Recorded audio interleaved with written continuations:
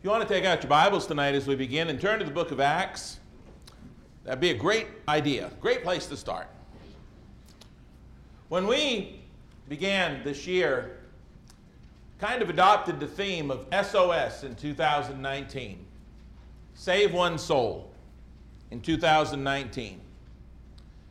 In the latter part of last year, since my arrival here on November the 11th, even into the first part of this year, we talked about in a series of lessons how we were saved to serve and how evangelism is a very key part of that serving that we were saved to do. How evangelism has to do with the very reason that we exist as a body, as a church, to join Jesus in that great commission, as it were, of seeking and saving the lost. It's now the last Sunday of April. And although we haven't seen any conversions yet, I'm so grateful for all of the support, all of the awareness of this effort. I've heard this idea expressed from prayers in front of the building, the bulletin logo that is still in there in the bottom left corner of this week's bulletin. It has been in the bulletin now ever since the beginning of the year.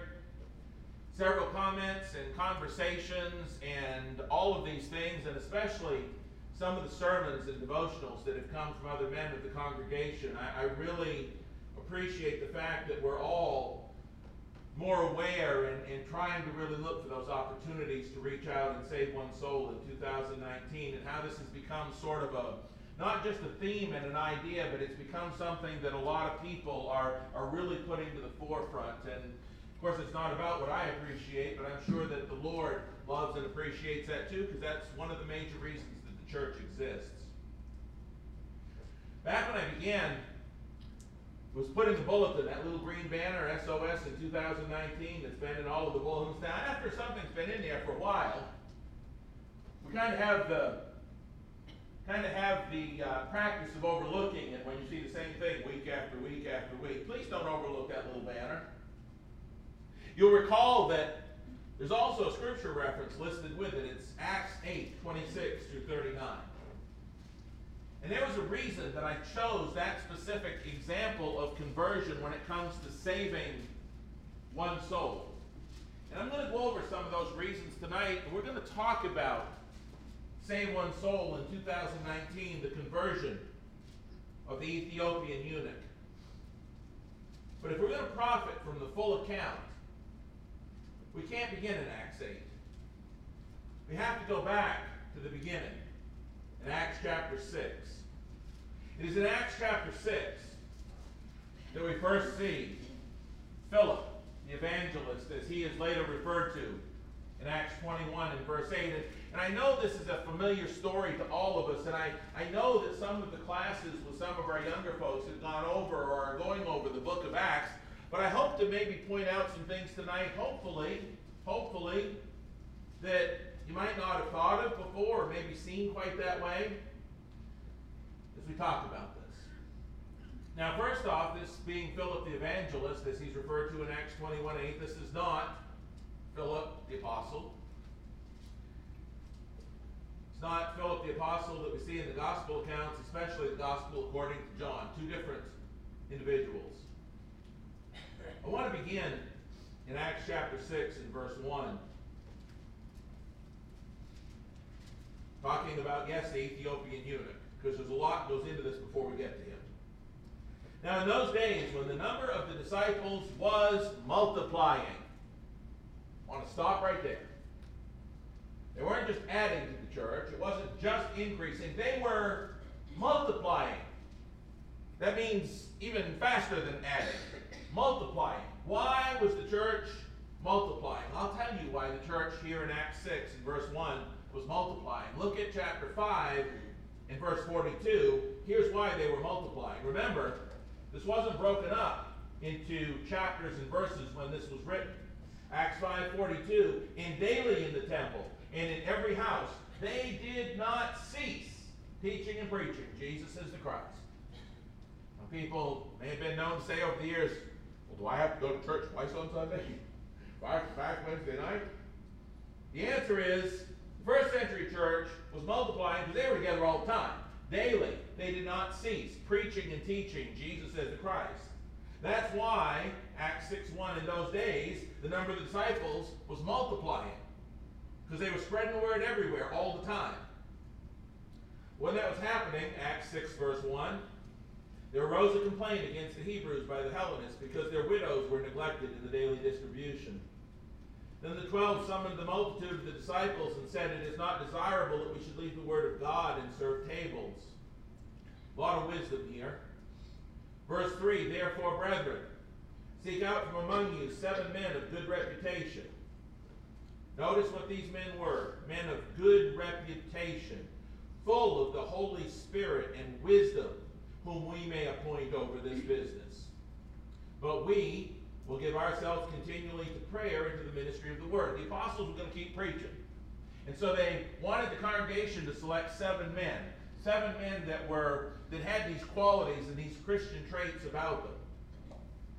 Verse 5, "And the saying pleased the whole multitude, and they chose Stephen, a man full of faith in the Holy Spirit, and Philip," who's going to be our kind of key character here tonight, or one of them.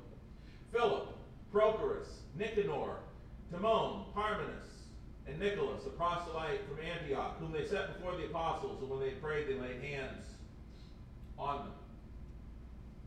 Now, if we were to read the rest of chapter 6 and on into chapter 7, we would see that one of those men, Stephen, who was chosen along with Philip and these others right here in Acts chapter 6 at the beginning, we would see that Stephen goes on to preach the truth, be mercilessly martyred, to be killed for it.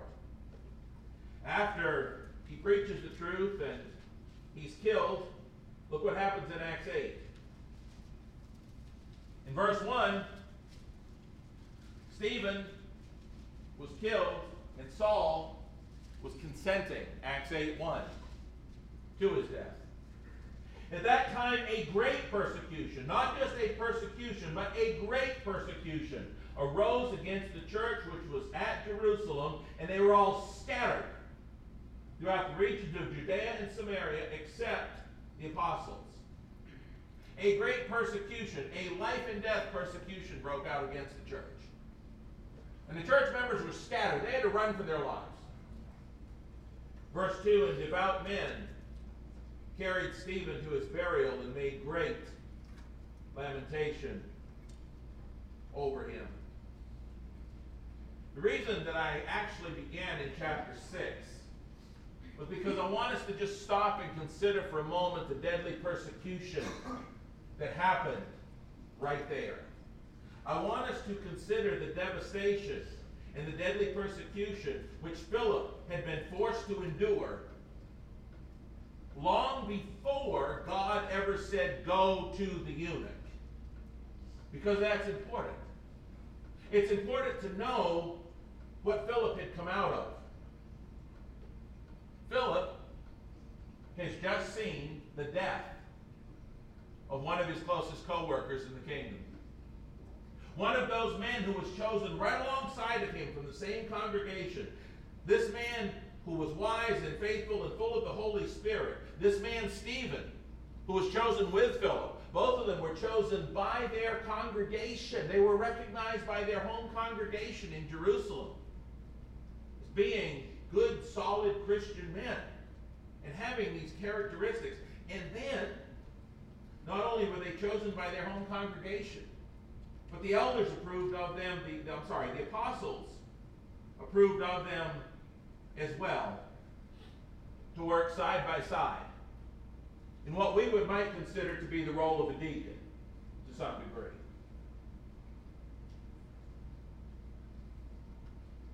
You know, as I thought of this, I couldn't help but think maybe of Kirk and Eric, deacons, working together with the youth. They're close. They've got each other's back. When we go to Tri-State, they work together. They work as a team. They work in unison. They are deacons. They deal with the youth a lot between the two of them. Imagine if they were selected by the elders for this mission to go out, and one of them was killed. No disrespect to either one of you gentlemen. I'm just trying to find something that fit. You got to understand, Stephen and Philip were part of, these were not guys that didn't know each other. They were selected by the same congregation for this role, this work in Acts 6. They were close. Now one of them's dead.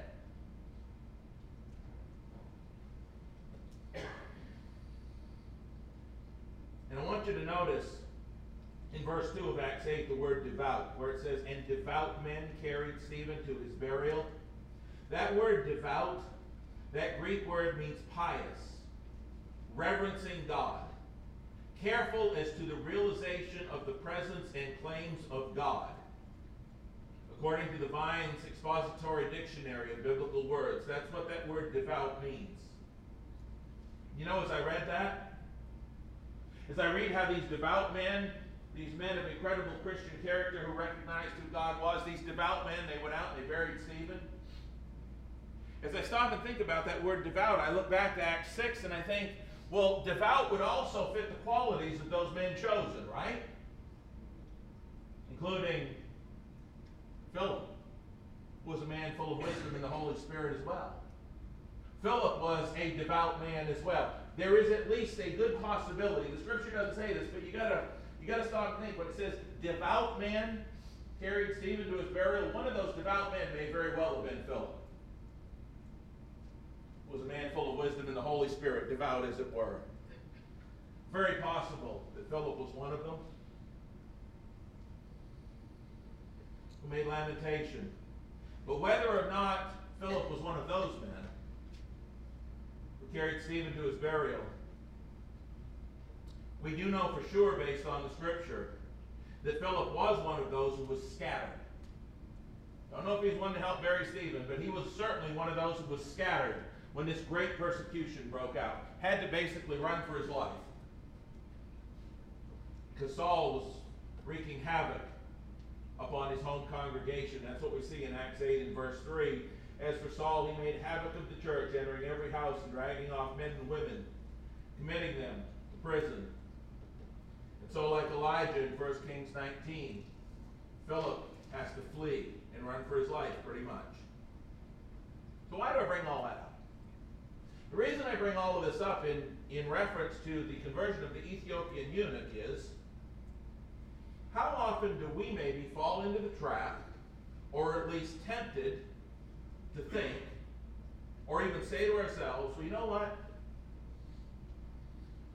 I'm too busy with my own life and my own struggles and my own problems, as well as just being overwhelmed with my home congregation's issues, to even consider talking to anybody else about Jesus.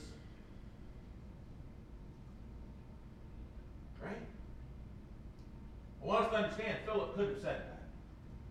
Philip had some heartbreaking issues going on with the death of Stephen. Had to flee from his home and his home congregation, and he gets down to Samaria.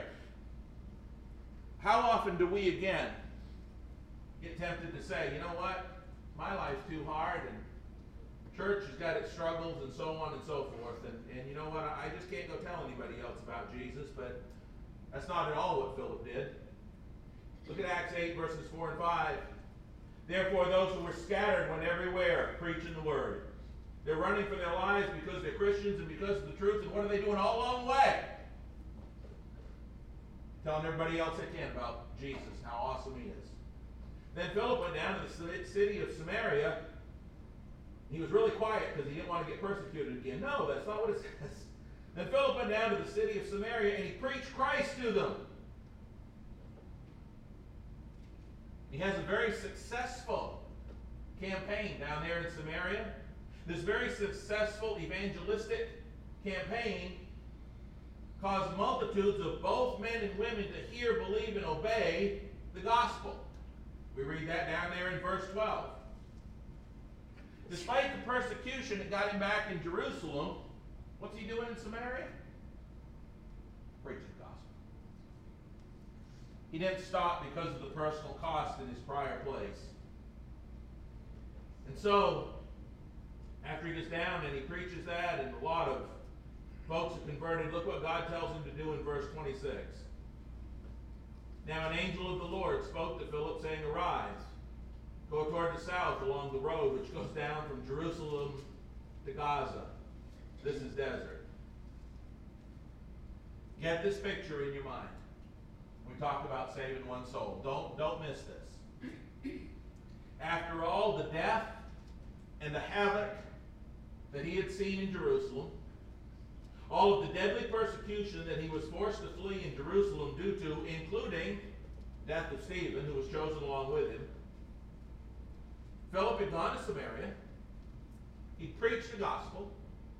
He converted a lot of folks to Christ, established a congregation, and more than likely, he'd begun to get settled in and a little bit more comfortable down there as their preacher. I mean, he's got a congregation to him. Men and women are being converted. He's preaching the gospel, and there they are. And you got this congregation down there. And you know, he's probably getting a little settled in, and people are listening, and he's making progress, and that's great for all preachers.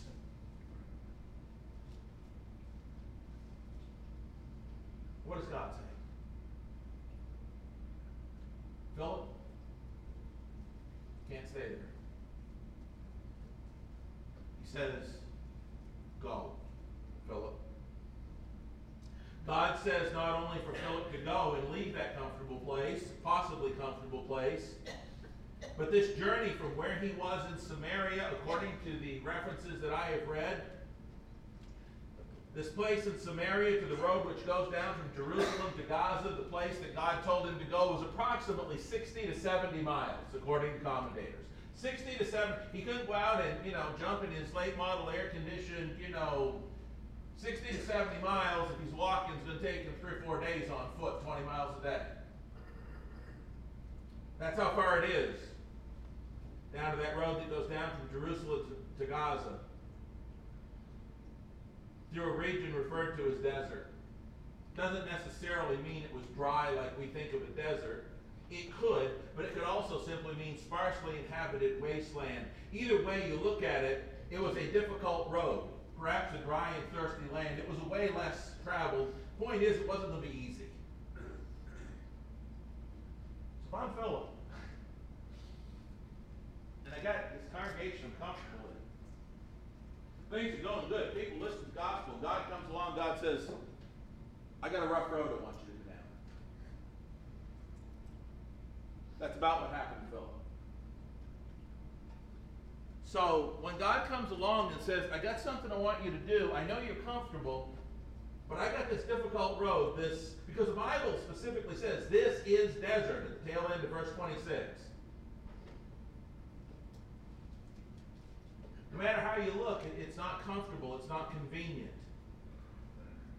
Especially after the good reputation and the great following he seemed to be developing in Samaria. But what do you do when God says that? You remember the story in the gospel accounts where Jesus talks about what shepherd?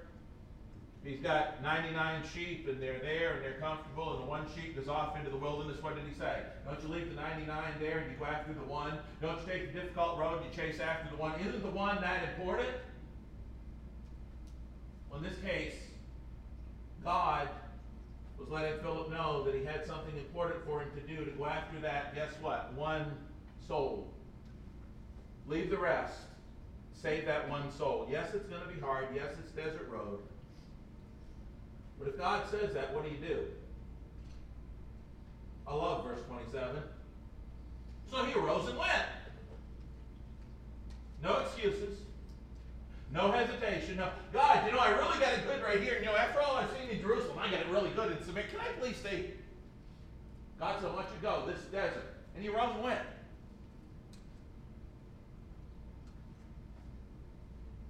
No hesitation. Behold, the man of Ethiopia, eunuch of great authority under Candace, the queen of the Ethiopians, who had charge of all the treasury, had come to Jerusalem to worship. Was returning and sitting in his chariot, he was reading Isaiah, the prophet. This eunuch had traveled hundreds of miles from Ethiopia to Jerusalem to worship. More than likely alone. He may have had a charioteer or driver, but we don't know that. Scripture certainly doesn't say that he did. More than likely he was alone, traveling hundreds of miles in a chariot. Now, I want you to think about this for a minute. Picture what you know of a chariot. Not the Old West, where they had carriages with seats. What do you know about chariots? Chariots didn't have seats. They weren't buggies. Chariots, what did you do? You stood in chariots, right? Can you imagine standing in a chariot for hundreds of miles through this type of region, a lot of it, with this horse that's just, or whatever he's got, horses certainly, trotting up all this dust, standing. There's some bus when it ever happen to you, you ride for hours and like your legs get cramped and your knees, when you get out to walk, you know, it's like, wow, I gotta get my land legs back. Standing. And I also did a little bit of research and I found out that most Roman chariots of that day, most chariots of that day, Egyptian chariots, you know what they had for floors in them? Rope. Like rope netting. Not hard floors, rope. Can you imagine standing on rope netting and going hundreds of miles? This guy was committed. This guy was convicted of what he believed. And the thing was that once he got to Jerusalem to worship, he couldn't even go in. Because he was a eunuch. Deuteronomy 23 in verse 1. Wow. This would be the equivalent of us taking time off to travel thousands of miles to and through a third world country in some of their modes of transportation. Ever been to a third world country in some of that transportation, right? To attend a service within a fenced-in compound where we couldn't even go through the gate once we got there. That would be the equivalent of what the Ethiopian eunuch has done.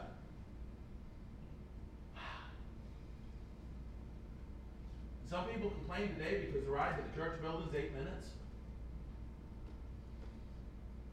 Now, the point of all of this is, this man was extremely devoted, this eunuch, and he was completely committed as a religious man, but he wasn't saved yet. Do you see that? He was a convicted, completely religious, zealous man to go that far under those conditions. To be able to go to this place, he can't even get into worship once he gets there. Think of the conviction that took, but he still wasn't saved despite how zealously religious he may have been. Maybe at this point, as we get ready to read verse 29, maybe he was taking a break by the side of the road. Maybe he was sitting. But if he was sitting, it would be up on the lip of the chariot, or maybe sitting on the rope floor with his feet stretched out behind it as he stopped here along this road or whatever it was, reading Isaiah the prophet. Get a picture of that in your mind. Now,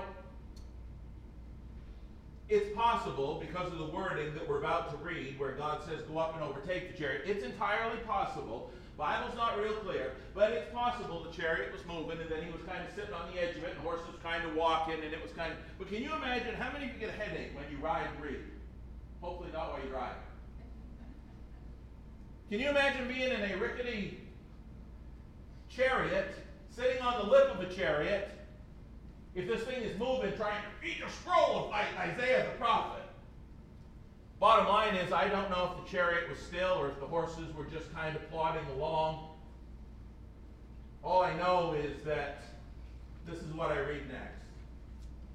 Then the Spirit said to Philip, go near and overtake this chariot. The word overtake suggests it might have been moving, but we don't know. So Philip, don't miss this word. If you highlight or underline in your Bible, here's a good word. So Philip ran to him. He ran to him. And he heard him reading the prophet Isaiah, and he said, do you understand what you're reading? The first thing I want for us to notice is, when God says go,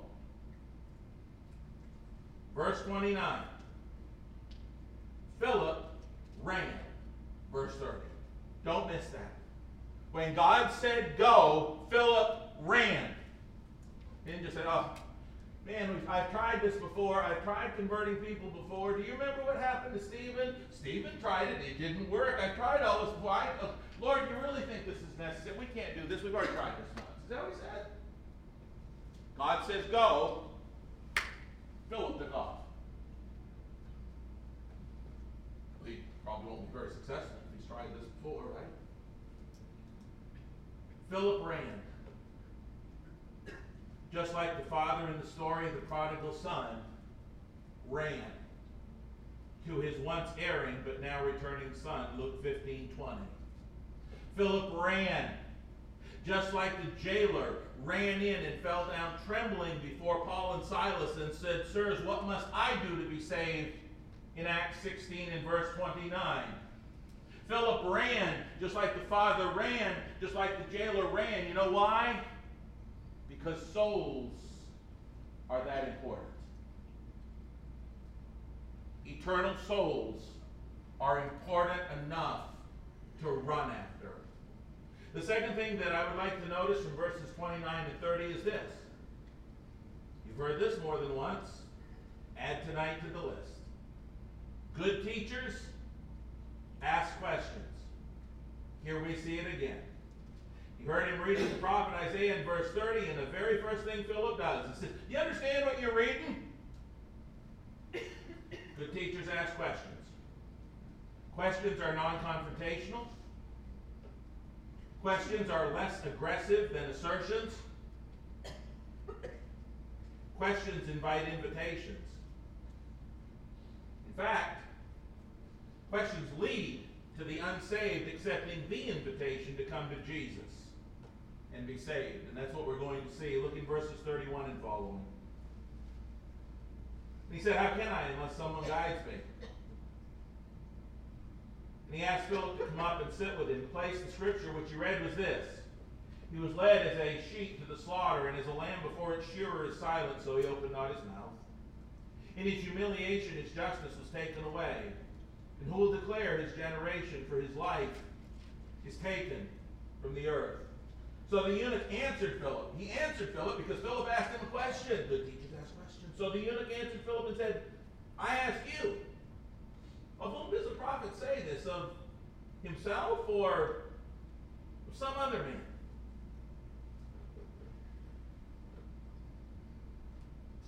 This leads us to what, for me, is the key verse in this entire story. The most important and relevant point that we can take from this lesson for successful evangelism today, as far as I am concerned.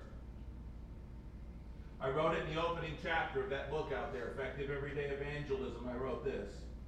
As the eunuch sat reading from his quite possibly recently purchased in Jerusalem copy of the scroll of Isaiah the prophet, the Bible says in verse 35 that, "Then Philip opened his mouth and beginning at this scripture, preached Jesus to him." Did you catch that? I am completely convinced that that's the key to successful evangelism. We've got to take people from where they're at. How many times do we get in a discussion? Somebody brings up a question, and the first thing we want to tell them about is baptism. The first thing we want, and it's not that we don't have the right desire. We want to see them saved, absolutely, but we've got to take them from where they're at. We've got to look at what they're interested in biblically, where they're at, those things that matter to them biblically. And that's where we got to start. Because if we start over there, even if it is vital and essential to saving them, but we start over in that section of Scripture and they don't care, what are they going to do? They're going to flip the switches off. That's the end of that. So we've got to take them. Philip said, the Bible says, beginning with that very Scripture, what did he do? He taught him Jesus. And look what happens next, verses 36 and 7. As they went down the road, they came to some water, and the eunuch said, "See, here's water. What hinders me from being baptized?" Can you imagine? Just think of this for a minute, and this is maybe something we typically tie into this, but the eunuch has been all those miles through all those hardships to go to a place that he can't even get inside the gate to worship, pretty much. He can't go in because he's a eunuch. So as Philip comes along and explains Jesus to him, and he understands that he can get inside the spiritual gate to heaven itself through Christ, I don't think they were going down the road. He comes this water and says, "Hey, look, there's water. Can I have that?" I think this eunuch's probably hopping up and down pretty much at this point. He's so upset. He can be part of the inner group.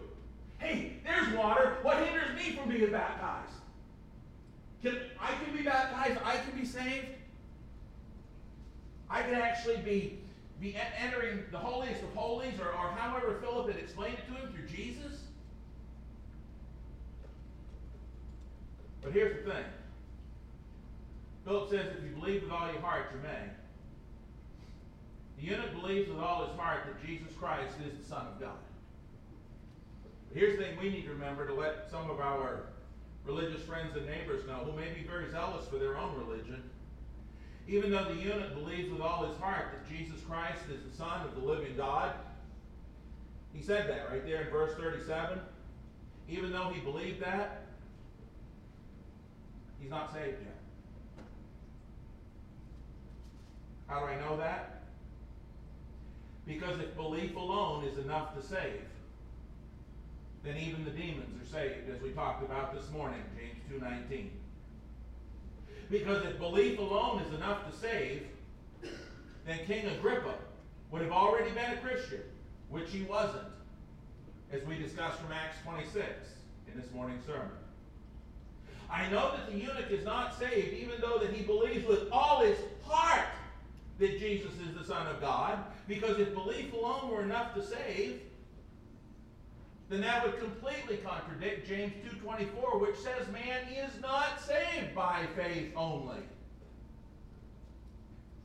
I know that despite his belief that he wasn't saved, because if belief alone was enough to save, then the people in Acts chapter 2, when they believed Peter's message and they were cut to the heart in verse 37, would have been saved at that point, but they weren't saved at that point until after they were baptized for the forgiveness of their sins in verse 41. Even though they believed Peter's message and they believed the words that he exhorted them with, they weren't saved until their sins were washed away. I know that the eunuch, despite his belief with all his heart, still wasn't saved, because if belief alone was enough to save, the Apostle Paul would have been saved on the way into Damascus. Rather than 3 days later, after prayer, still needing to have his sins washed away. In Acts 22:16, I know that the eunuch, despite believing with all his heart in Jesus as the Son of God, still wasn't saved, because if belief alone was enough to save, that would completely contradict Peter when he said in 1 Peter 3:21, baptism now saves you. And I know the eunuch was not saved, despite believing in his heart Jesus was the Son of God.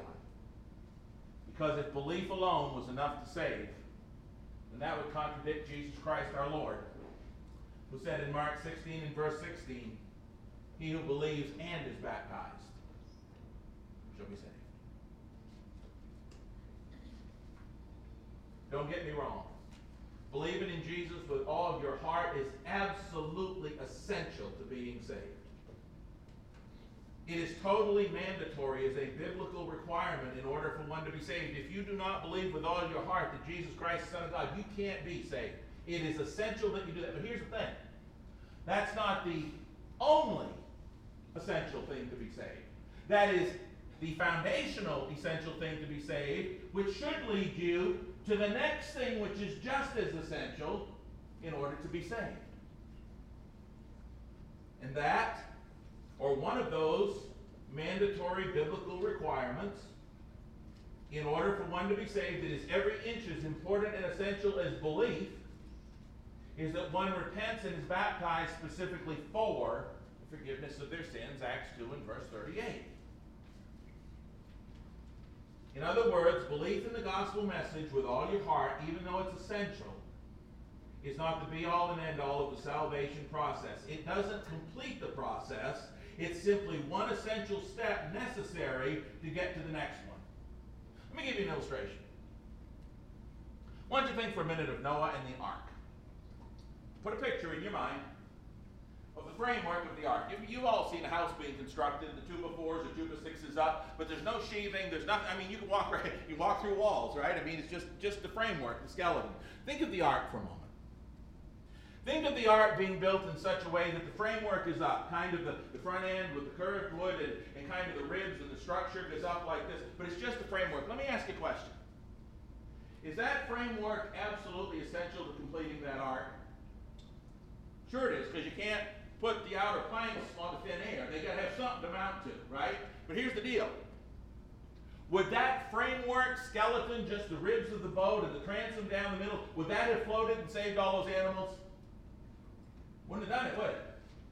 So while it was an essential element in the construction of the ark, it wasn't the be-all and end-all. What else did they need to do?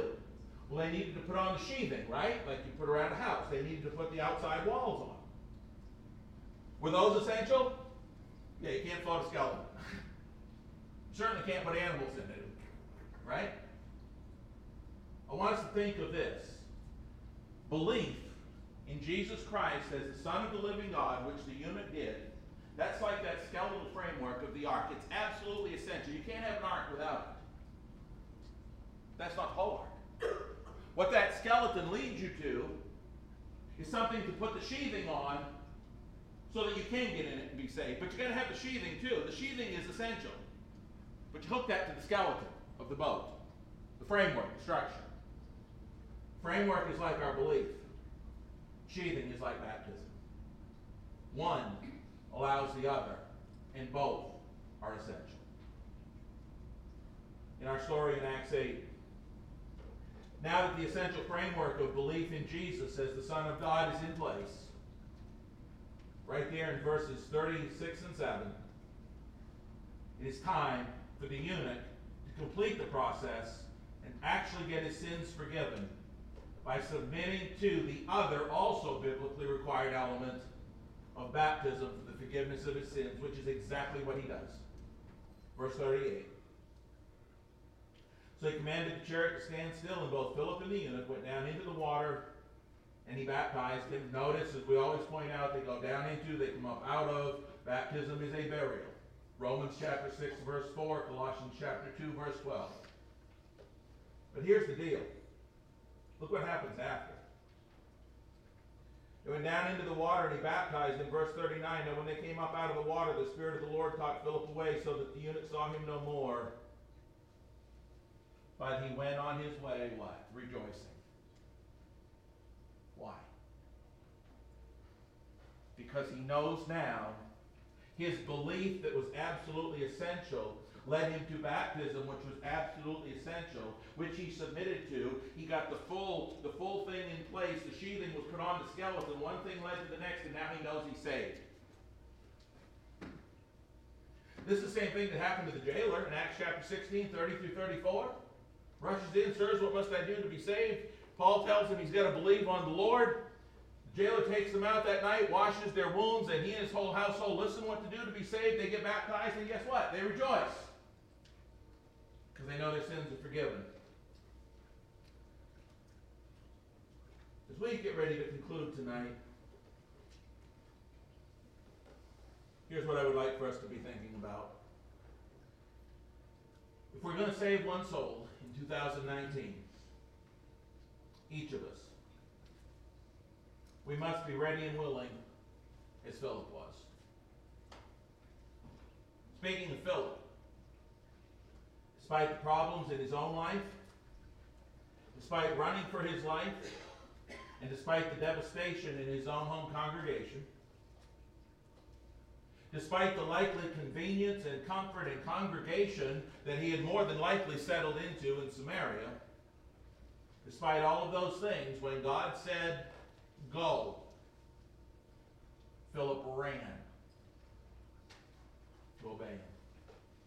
God has told you and I, go into all the world and preach the gospel.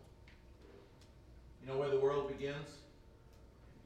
Next door to your house. You have a world and I have a world. Our world is those people that we know that are not Christians. Doesn't matter, as I said early on, either at the beginning of this year or end of last year, it doesn't matter if you're a 15-year-old Christian or you're a 100-year-old Christian. Going into all the world begins right next door. People you go to class with, the people you associate with, that's where the world starts. Philip, also, please notice from this story, was not intimidated, and sometimes we are, by the fact this man was highly religious. Sometimes we'll say, that person's been a member of this denomination or that denomination. They're like fourth generation. You ain't going to dislodge them. Au contraire. This eunuch was pretty serious about his convictions, wasn't he? How'd you like travel hundreds of miles in an open chariot to go someplace you can't even get into? The fact is that when people are seeking God, even if they're being mistaught and misled, they're still trying, most of them, many of them, to find God, and we have the right route to get there. And so don't let the fact that somebody has always been a member of this church or that church scare you away. Do you know that most of the conversions in the book of Acts were people who were already seriously religious in other areas? Did you know that? They had Pentecost, Jews, 3,000 of them converted. They were Jewish. They were converted to Christianity. Stop and think about all the examples. I won't go through them all, but stop and think about them. This guy and so many others. Most of them were people that were already religious. And finally, number 3, as Philip approached, he asked a question. When he was questioned in return, he started with that very verse of Scripture and taught him Jesus. Tonight, there should be no question as to what we need to do with this message. And next week and the weeks after, when you see that little S.O.S. in 2019 and that Acts 8:26 through 39, hopefully you'll remember some of the things from this lesson. We know what we need to do. The question is, tomorrow when we meet those unsaved people, what are we going to do with it? If you're here tonight, on the other hand, and you're not a Christian, we don't have to wonder where the water is. It's right there. We don't have to go along and say, hey, where's the water? Or here's the water. The water's there. If you've not been immersed for the forgiveness of your sins, you can do that tonight as we stand and sing. And if you've already done that, you just need prayers to be stronger, to tell other people, and to be more like Philip. We offer that as well. We can pray for you, whatever you need tonight, as we stand and sing the invitation.